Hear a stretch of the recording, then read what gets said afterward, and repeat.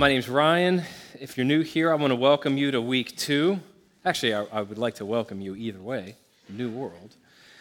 But I want to welcome you to week 2 of our series called Faces of Sin. This is a 10-week series that we're in this fall, where we are looking at how the Bible in different passages and different stories talks about this thing called sin. And the reason that we have dedicated an entire series to this, talked about it last week, it really boils down to 3 things. Number 1, apart from an understanding of sin, you cannot understand yourself. The Bible's filled with stories of people, some we're going to cover in this series, actually one we're going to be talking about today, filled with stories of people who moved through life totally unaware of what was growing in their own heart until it blew up in their life, it made a mess of their life, and it caused them and those closest to them a great deal of pain. And so bottom line is, you and I are going to move through life with a dangerous lack of self-awareness if we don't understand what the Bible's talking about when it talks about sin. Secondly, however, apart from an understanding of sin, we also really can't understand the world that we're living in. If it's true that the world has been broken and stained and corrupted by sin, and every single human heart has been affected by sin, then the bottom line is, if we don't understand what the Bible's saying is lurking in every human's heart that we interact with, we're going to be woefully unprepared and perpetually disoriented and kind of naive when we move out into life. But thirdly, and I think most importantly, apart from an understanding of sin, you really cannot be transformed by the grace of God. Every single person who's had their life transformed by Jesus has had to, at some point in their life, come to an awareness of their need for grace. And so the bottom line is, we can't understand our need for grace until we understand the sin that dwells within us. And so my hope for this series is really just those 3 things would become a reality in us as a community, that we would grow in self-awareness, that we would grow in wisdom as we deal with the world, broken as it is. But more importantly than either one of those things, the hope for this series is that over the next 10 weeks, we would all, individually and as a collective, we would be put in a position to be transformed either for the first time or just the next time by the grace of God as found exclusively in Jesus Christ our Lord. Amen? So last week we got started, we looked at the first recorded sin in the Bible. That's Adam and Eve. This morning we are looking at the first recorded murder in human history. That's the story of Cain and Abel. The story that I thought I knew until this week. Genesis chapter 4, verses 1 through 12. Adam was intimate with his wife Eve, and she conceived and gave birth to Cain. She said, "I've had a male child with the Lord's help." Then she also gave birth to his brother Abel. Now Abel became a shepherd of flocks, but Cain worked the ground. In the course of time, Cain presented some of the land's produce as an offering to the Lord. And Abel also presented an offering, some of the firstborn of his flock and their fat portions.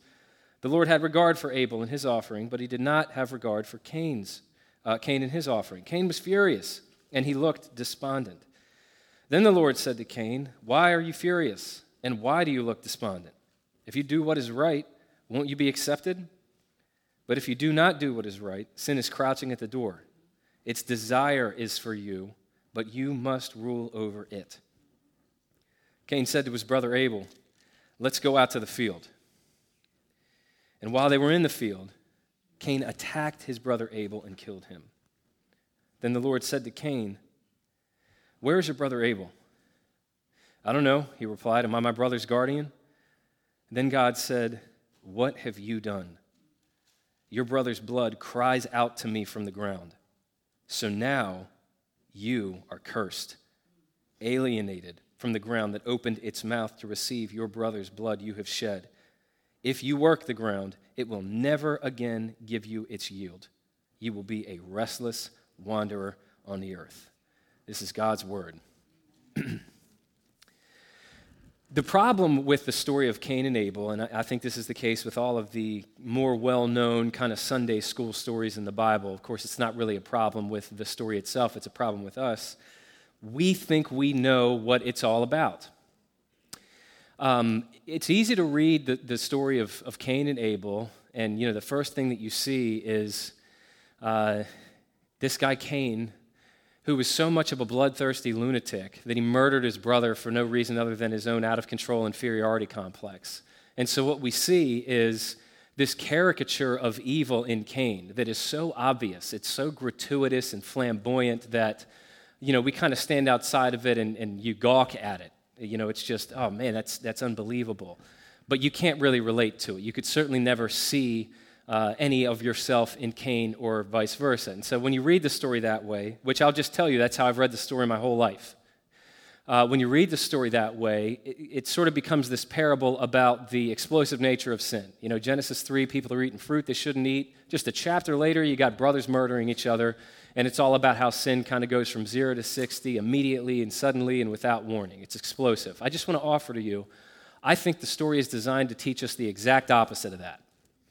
You give me about a half hour here, I'll try to prove it to you. The story of Cain and Abel is the story of these two brothers. One that God seems to have accepted, that's Abel. The other that God seems to have rejected, that's Cain. But when you really start asking, well, why is that? It's not abundantly clear that there even is an answer. Now, a lot of times you hear this story taught, I've heard it this way, that the reason that God accepted Abel's offering but not Cain's is because Cain's offering was inherently inferior. He only gave the fruit of the ground. I'll just tell you that is absolutely not correct. The first thing that we're told about Cain and Abel is their professions. Cain worked the ground. He was a farmer. Abel was a shepherd. He worked with animals. So both of these brothers brought to God what they had. Cain brought exactly what a farmer had to bring to God, which was the fruit of his labor, the fruit of the ground. And not only did Cain bring what he had before God, but he did so completely and entirely of his own volition without obligation or compulsion. There's a couple of different Hebrew words that can get translated into our English word offering, and they mean different things. And I'll just tell you, the Hebrew word translated offering here, the offering that Cain and Abel brought before God, it's not talking about a sin offering. It's not talking about, Cain did something wrong and he knew he was going to get in trouble if he didn't throw something down on the altar real quick, so he knew he had to give God something. That's not what happened here. This is a free will offering. So what you have in Cain is somebody who is of his own volition, it's a just because sort of thing. Cain has decided to bring before God what was his, what he had worked very hard to cultivate and grow, and what I'm sure he and his family could have really used, fruit of his own labor, sweat of his own brow, and he gave it to God just because. Now, I say that to make this point. There's a lot of people, I'm not trying to be needlessly abrasive or anything, there's a lot of people who claim to be Christians, who claim to be a part of the people of God, who know very well what the Bible and Jesus specifically says about how God's people should be generous and how they should interact with their own money and how they should give it away, a lot of it. But they don't. They don't really give a whole lot to charity or to ministry or to people in need. They kind of view it as, hey, I worked hard for this, it's mine. Even though they have Bible verses that they can point to that say, no, if you follow Jesus, that should be reflected in your generosity toward people. I'm saying this to make the point, here Cain is. Cain is living in a time and a place when there was no the Bible. It means there was no commandment or law or statute or chapter and verse that you could point to and show him, hey, Cain, you should give some of your stuff to God. And yet here Cain is. He's doing it anyway, just because. I don't know if you've ever thought about it this way, but I'd ask you to consider there's a good chance that Cain was more generous than a lot of us are. The issue was not that he wasn't generous, but Abel was. And the other thing I'd ask you to consider, it's certainly not that Abel believed in God when Cain didn't believe in God. It's not like Cain was some godless pagan. I actually think it's safe to say that Cain believed in God more than any of us do. I think that God was more real to Cain than he most often is to any of us. And the reason I say that is because Cain had a literal conversation with God in this story. So I've kind of laid the groundwork here to make the case. When we look at Cain and Abel, it's not like we have this morally upright paragon of virtue named Abel, and then this kind of godless, hedonistic pagan named Cain. What you have here is two brothers who were both very hardworking. They were both moral. They were both upstanding citizens in their respective communities. They're two people that would have both made great neighbors. They're both giving of their own free will to God. If you want to bring that into kind of layman's terms, modern-day ideology, this is two brothers who are both praying, reading the Bible, going to church, and tithing regularly. If you were to look at their life on the surface, you'd be hard-pressed to find any kind of difference between them on the surface. Of course, the difference between the two of them becomes clear when we see how God responded to the offerings that they brought. What we're told here is that God had regard for Abel's offering, but he did not have regard for Cain's. Now, here's what I don't think that means. I don't think that means that when Cain and Abel laid their offerings before God, that God in that moment said, Abel, I regard you. Cain, access denied, because reasons. I don't think that's what happened here. When you look at what this word had regard for in the Hebrew means, what I think happened is over a long period of time, because it would take a long period of time to really see this, after Cain and Abel laid these offerings before God, over a long period of time, God decided to bless Abel and to cause Abel to prosper in a way he simply decided not to bless Cain. I think it took place over a long period of time, and over that long period of time, Scripture tells us that Cain could be described with two words. He became furious and he became despondent. It's a Hebrew phrase that literally means his face fell. So you have this guy that is so churning inwardly with anger and rage and bitterness and resentment that it got to the point it was so bad he was wearing it on his face. Basically, he saw somebody else's life going the way that he was so sure his life could be going, and it slowly but surely began to eat him alive. Now, what that proves, of course, is that Cain's offering was never about truly giving God something. Cain's offering was about him trying to get God to give him something, namely the life that he wanted for himself. And so I say this to make the point that Cain was not born some sociopathic, bloodthirsty lunatic, this ticking time bomb that everybody knew, as soon as he gets Abel alone, he's going to, murder him. That's just not who Cain was. What Cain was, by the biblical definition, he was just a normal, half-hearted, religious guy. And he related to God the way that all normal, half-hearted, religious people do. Jesus talked about this over and over and over in his most famous sermon called the Sermon on the Mount. We spent a number of weeks in that earlier this year. What you have in Cain is this individual who's doing all these good deeds. He's, offering all these things before God. You look at his life, you can see tons of stuff that you would want to emulate, that, this is what good people do. You want your kids to grow up and be like that. You have Cain doing all these good deeds, but underneath it, he's not doing it from a heart of thankfulness to God for what God had done for him. He's doing all this out of this desire to manipulate God into giving him the life that he wanted. And when he found out that God doesn't work that way, he couldn't handle it. It gave rise to this ugliness in him that had been growing for a very long time. And that ugliness finally manifested itself as murder, but what I would just ask you to see here is it didn't start that way. What eventually, over the span of probably decades in Cain, finally gave birth to murder, that started with seemingly small, seemingly commonplace sins, like a sense of entitlement. It started with a tendency to compare what you have to others. It started with ungratefulness. It started with envy, bitterness, just discontent. That's what it started with. It took a long time to get to what we see happen in this story. C.S. Lewis has this great quote along these lines. He says, "Hell begins with a grumbling mood, always complaining, always blaming others, but you are still distinct from it. You may even criticize it in yourself and wish you could stop it. But there may come a day when you can no longer. Then there will be no you left to criticize the mood or even to enjoy it, but just the grumble itself, going on forever like a machine. It's not a question of God sending us to hell. In each of us, there's something growing which will be hell unless it's nipped in the bud." That's the story of Cain. It's not the story of a natural-born killer. It's the story of a guy who, on the surface, looked like a pretty good guy who was living a pretty good life, but had an ugliness growing inside of him that was just waiting for an opportunity to rear its ugly head. And, of course, at the end of Cain's story, we don't get the happily ever after. It's not like the Charles Dickens classic, A Christmas Carol. I love at the end. I watch like every version available of that movie every time Christmas rolls around, and it always hits me at the end when Ebenezer Scrooge kind of comes to himself and he realizes how ugly of a person he's been and he changes his ways. That never happens for Cain here. Instead, what happens is Cain goes off and he becomes what my version of the Bible describes as or translates as a restless wanderer. I just want you to think about the picture that Scripture's painting there. What that's saying is that Cain, from this, for the rest of his life, he became the kind of person that never found rest, no matter where he went. He never found what every human heart is looking for, which is home, a place where you can finally let your guard down. He was a wanderer, meaning he never found what he was looking for. And for the rest of his life, even if he was surrounded by people, he was utterly and entirely, irreducibly alone.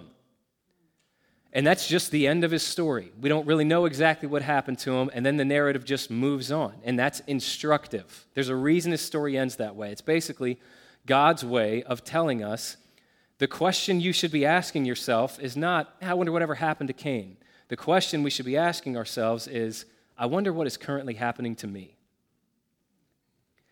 Unsettling as this thought may be, and I'll just make this personal for you. Unsettling as this thought may be, what the story of Cain and Abel forces the reader to come to terms with is the reality that if you look inside yourself and you find this sense of entitlement, that you're owed a better life than the one that you've been given, if you find in yourself this tendency to envy other people and a real difficulty celebrating their successes with them, if you find in yourself this tendency to be angry at God because he has this way of not doing things the way that you think he should do them, what this story is telling you as the reader is the same thing that was growing in Cain's heart is currently growing in yours. Let's close in prayer. This is a painful story. And if you find that unsettling, and you want that to not be your story, meaning you don't want to be a restless wanderer during your time in life, then what you have to do is understand what Cain never got around to understanding. And everything that he needed to understand is found in what God says to him right before he chose to murder his brother Abel.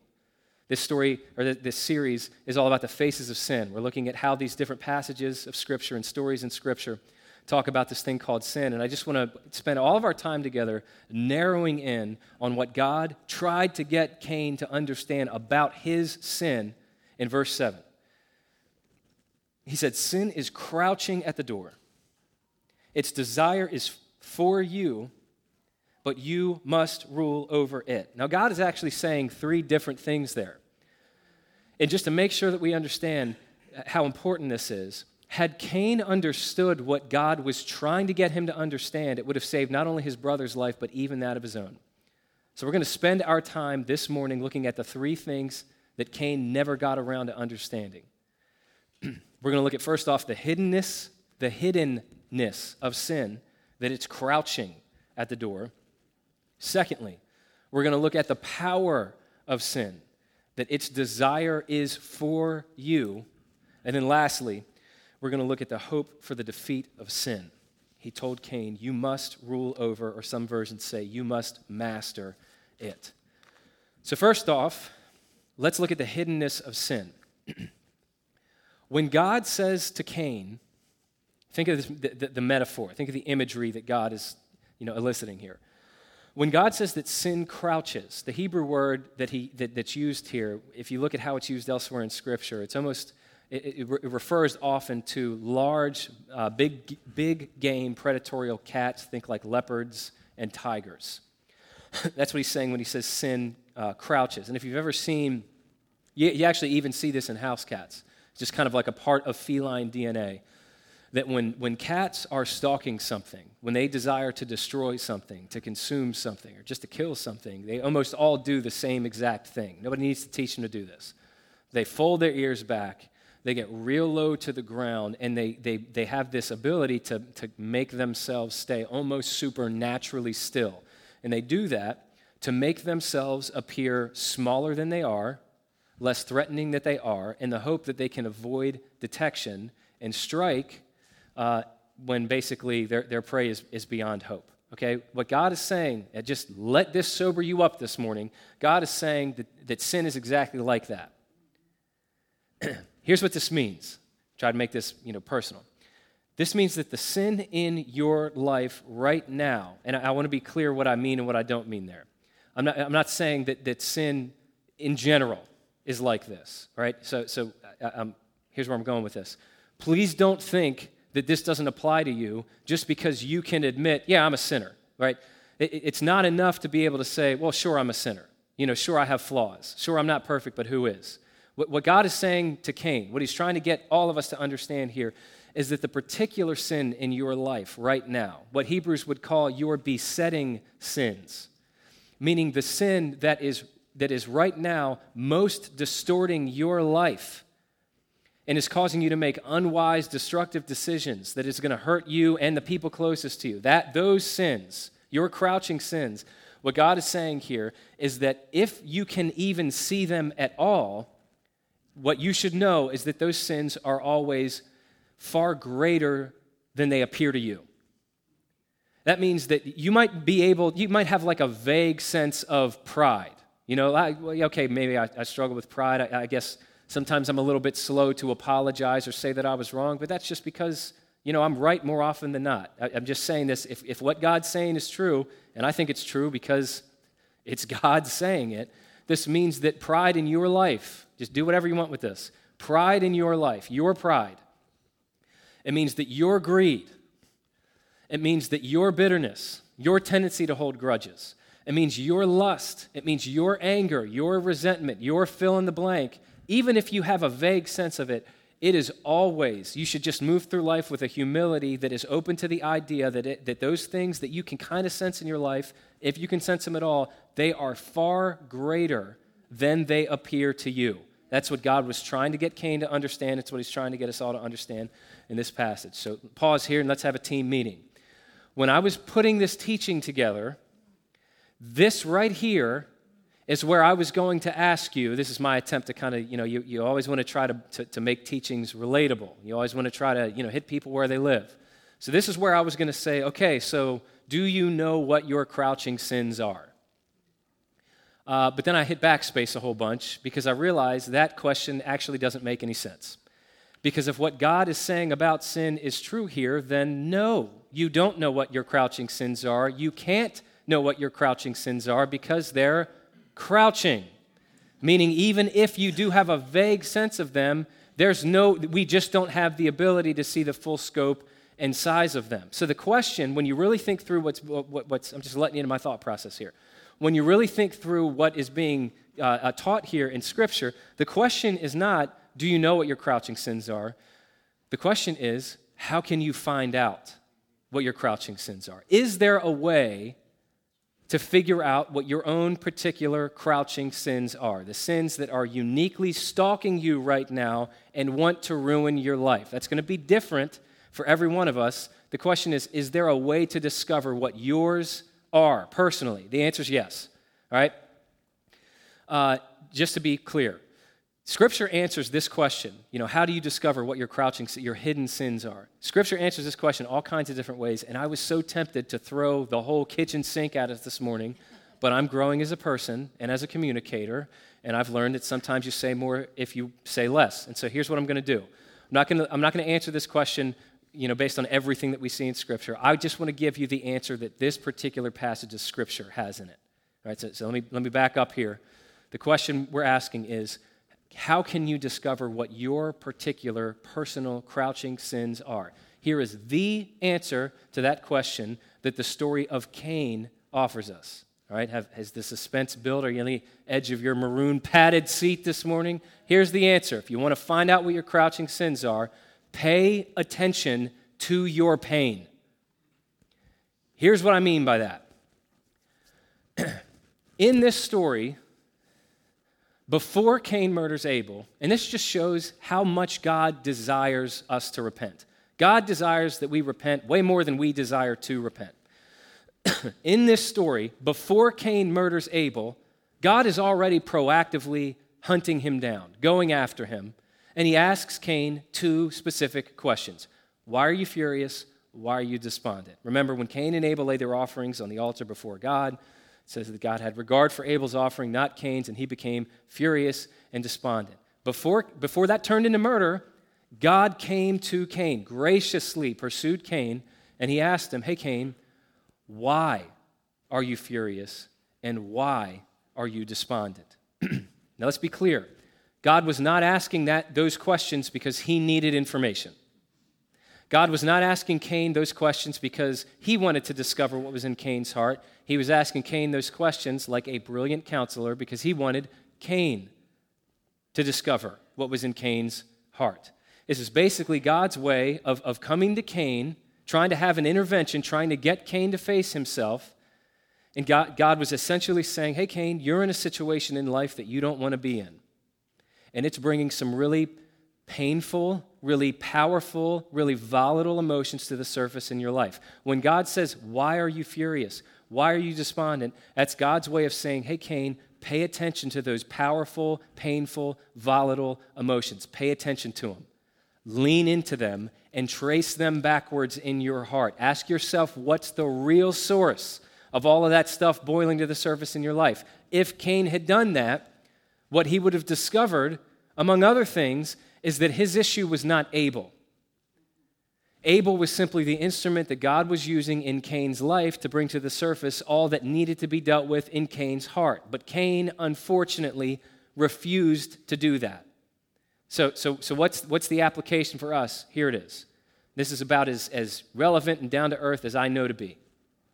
I am sure that most, if not all of us, can relate to Cain in the sense that we're in a position that's remarkably similar to Cain's this morning. Maybe you listening to this, maybe you have a literal Abel in your life right now that God is blessing in a way that you really want him to bless you. You kind of deeply think he should be blessing you like that, and it's eating you alive. And of course, you don't want to admit that out loud, because who wants to admit exactly how shallow and petty and self-centered we are? But maybe you have a literal Abel like Cain had an Abel, or maybe not. Maybe there's no literal Abel, but you just like Cain are in a place in your life that you don't want to be in. Maybe you find, if you got really honest, that there's a lot of things swirling around your heart that sound like, God, you owe me a better life than this. I've worked so hard. I've made so many sacrifices. I've refused to take the easy way out when so many other people took the easy way out. You owe me a better life than this. And you can look around and see people prospering, and you got nothing but anxiety, and things are falling apart, and you've been trying to do it right? If any of that sounds relatable to any of us this morning, then if that's where you are, then just like Cain, I'm sure there's a whole lot of stuff that's bringing to the surface in your life right now. Maybe it's a lot of the same emotions and feelings that Cain was dealing with, despondency, bitterness, depression, anger, whatever it is. If that's where you find yourself, then the first thing we have to realize, and this might be a real painful thing to realize, but I don't think any of us can grow up, myself included, until we're ready to see this. The first thing we have to realize when we find ourselves in a position like the one Cain was in is the situation that God is leading us through in life did not create anything in our hearts. It's just revealing what was already there. I don't think there's a single situation that God leads us through that has the power to create anything in our hearts. God just leads us in and out of situations that reveal and bring to the surface all that was already there. And when God does that, when God leads us through a situation that brings all those things to the surface, like it did with Cain, the wisest thing that we can do is, instead of following those emotions and feelings outward like Cain did, is we trace those emotions back into our own hearts by asking ourselves the same questions that God asked Cain. Why am I furious? Why am I despondent? Why do I feel the way that I feel? Where is this really coming from? What have I told myself I need, without which my life will never be worth living? Ask that question over and over. What's the real reason for what I'm feeling right now? Because if we follow that thread where it leads, we will arrive dead center at our crouching sins, the things that have taken the place that only God deserves to have in our hearts. That's the hiddenness of sin. Number two, let's talk about the power of sin. God says here not only that sin crouches, but he says that sin desires to have you. Now, the thing that immediately grabs me about that, it's what the text says, is how God personifies sin there. A lot of times, certainly myself included, and maybe you can say amen to this, a lot of times when we talk about sin or when we think about sin, we think about it as something that's so impersonal. We think about it as something that's so abstract. And I just would draw your attention, when God talks about sin, that's not how he talks about it. He talks about it like it's an actual person, like it's an actual being. It's the same thing that Paul does in 1 Corinthians 13. If you've been to a wedding, you've probably heard this. When Paul talks about love, he describes love as though it is a person. He says love is patient, love is kind. Love doesn't keep a record of wrongs. He's personifying it. That's the same thing that God's doing here. He's just doing it with sin. And so, I would just invite you, consider this and let this maybe sober you up this morning. What God is saying here is that sin is not just a desire. Sin is something that has its own desires. And its desire is you. Its desire is to completely consume you, to invade every area of your life until it completely defines you. For the second time today, let me quote old C.S. Lewis again. He said, every time you make a choice, you are turning the central part of you, the part of you that chooses, into something a little different than it was before. And taking your life as a whole, with all its innumerable choices, all your life long, you are slowly turning the central thing into a heavenly creature or a hellish creature, either into a creature that is in harmony with God and with other creatures and with itself, or else into one that is in a state of war and hatred with God and with its fellow creatures and with itself. To be the one kind of creature is heaven, that is, it is joy and peace and knowledge and power. To be the other means madness, horror, idiocy, rage, impotence, and eternal loneliness.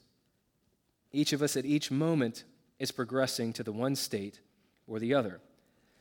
What Lewis is saying there is the same thing that God's saying here, that sin is so powerful and sin is so ravenous that, hear me, you cannot partake in it without it also partaking in you. And it will not be satisfied until it has all of you. So again, we're getting pretty psychological this morning. Group therapy session. Let's think about this idea using Cain as an example. All right, let's just read this concept back into Cain's life. In this story, we see Cain dealing with things that I think are totally relatable to anybody that's lived life for any length of time. We see Cain, at the very least, he's dealing with bitterness and he's dealing with anger. Let me ask the question, rhetorically, albeit, but let me ask the question, okay, who is Cain angry and bitter toward? And the answer is not Abel. He's not angry at Abel. It's not like Cain feels like Abel hasn't been fair to him or Abel hasn't given him the life that he deserves. His anger and his bitterness is primarily aimed at God. So I just want you to see the progression of sin in Cain's life. What started as something that was just between him and God inevitably became somebody else's problem in Cain's life. What's the application here? Here it is. Here it is. And I've been sitting on this all week. This is an uncomfortable reality, but just now we're in this together. Here's what we see in Cain's life. Bitterness in any area of your life will eventually infect every area of your life.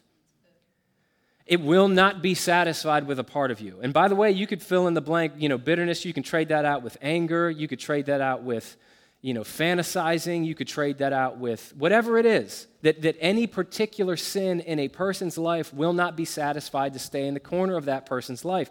This is why. I remember I referenced this proverb in the law school series in late summer, and it really hit home with a number of people. I thought this was a good opportunity to bring it out again.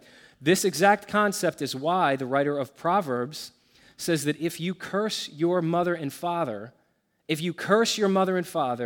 Proverbs says your lamp will go out in deep darkness. Now, here's what that does not mean. That does not mean if you curse your parents, you automatically go to hell.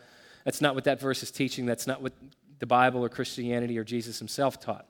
What that verse is saying is that bitterness is such a powerful thing, even if it might be bitterness toward God, maybe it's bitterness toward your parents in Proverbs, that bitterness will not be content to stay where it is. It will not localize, it will generalize, it will bleed.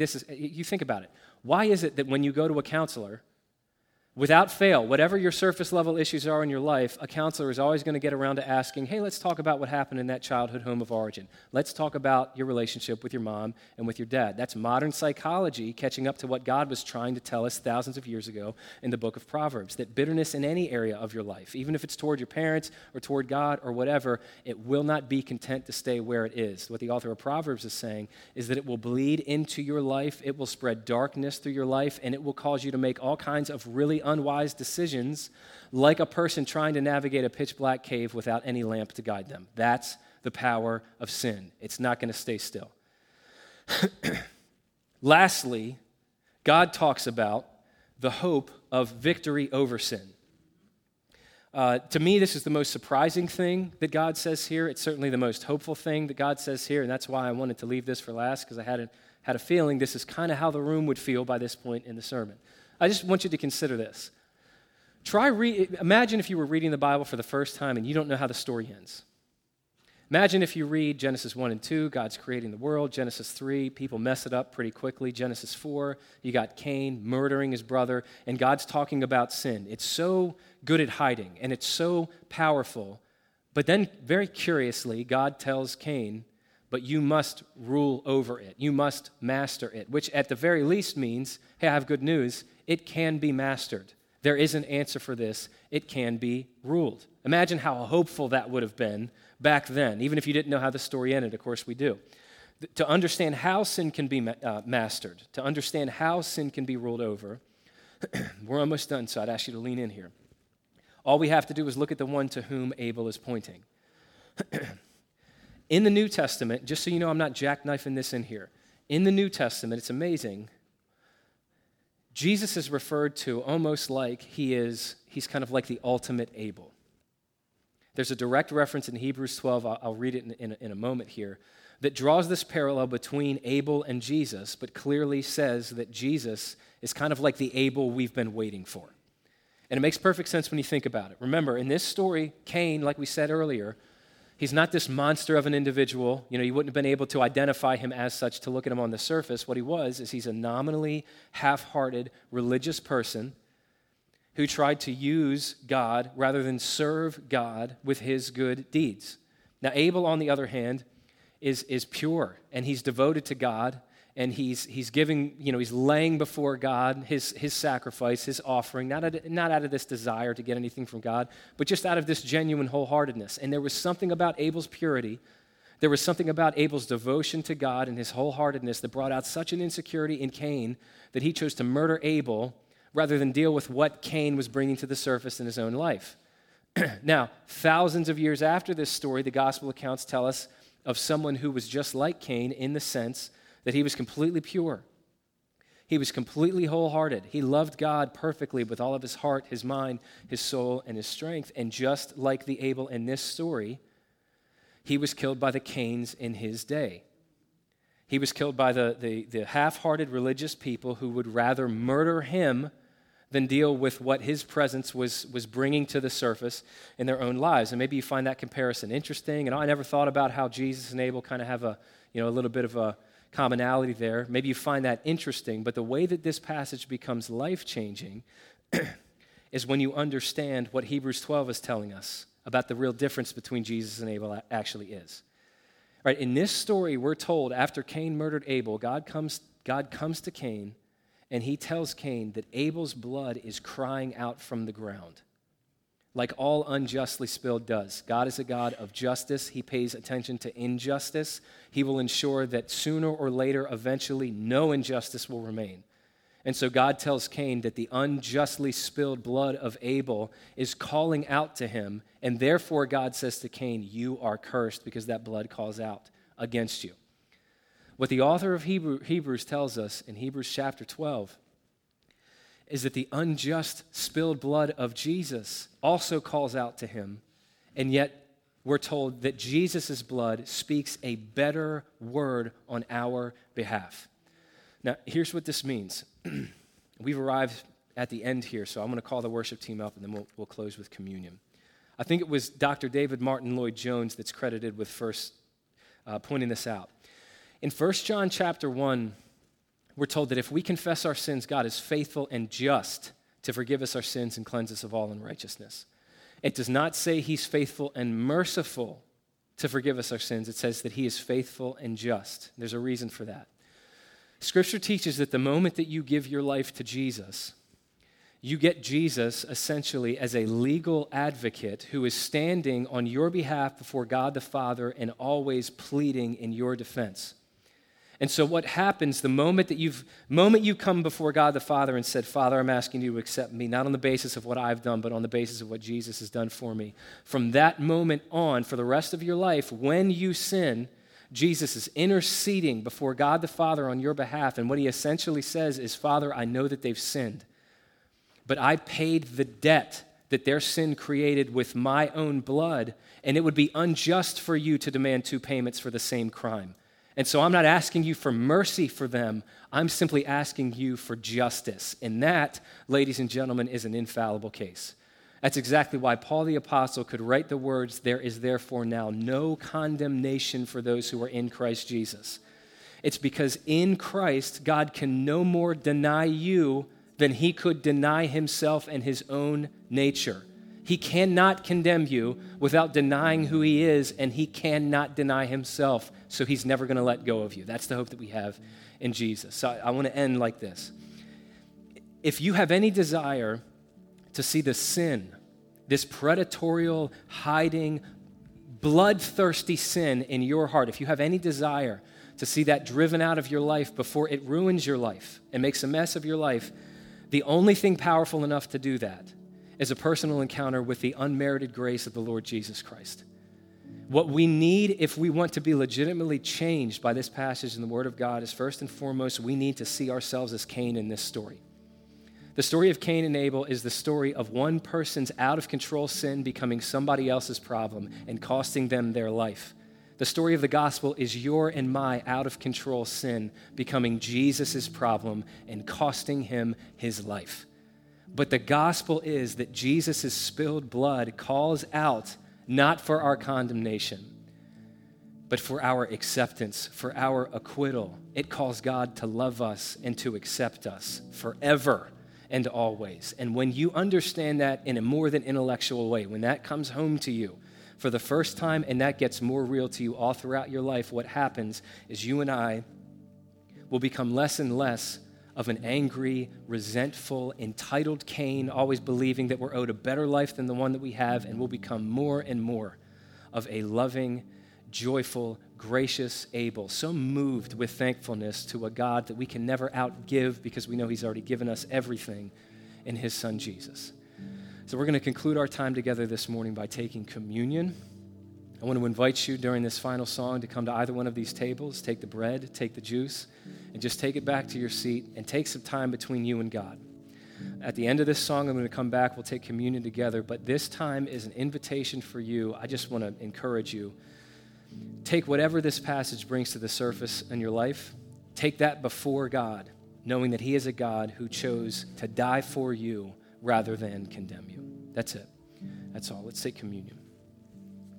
The Word of God says in Hebrews chapter 12, verse 18, "For you have not come to what could be touched, to a blazing fire, to darkness, gloom, and storm, to the blast of a trumpet and the sound of words. Instead, you have come to Mount Zion, to the city of the living God, the heavenly Jerusalem, to myriads of angels in festive gathering, to the assembly of the firstborn whose names have been written in heaven, to God who is the judge of all, to the spirits of righteous people made perfect, and to Jesus, mediator of a new covenant, and to the sprinkled blood which says better things than the blood of Abel." You can take communion. Father God, we are half-hearted creatures. And everything that we can identify in Cain, we're fools if we don't identify it in ourselves. The entitlement, the pride, the anger, the bitterness, the tendency to try to use you rather than love you and serve you and honor you and worship you the way that you deserve. God, we are a mess. We need grace. We need grace. We need grace. And that's exactly what you've provided in Jesus. God, it is such an amazing thing to consider the blood of Jesus calling out, not for our condemnation, but for our acquittal. Such an amazing thing that Jesus, who paid the ultimate price for our sin, calls for our acquittal, calls for our acceptance. I'm just asking individually and as a community, God, that would be more than something we understand with our minds today. That this story of Cain and Abel would lead us right to the heart of the gospel, and that things that maybe we know with our mind will become real to us in deeper and more life-changing ways. That Jesus is the true and better Abel, who went to the cross for our sin to save us from what we could have never saved ourselves from. God, let the realization of that create in us such a joy, such a thankfulness, such a wholeheartedness that this world can't help but sit up and take notice and wonder what it is that we have that produces that in us. In the name of Jesus, we ask all these things with nothing but hope, and all God's people said, amen. Have a great week, Severn.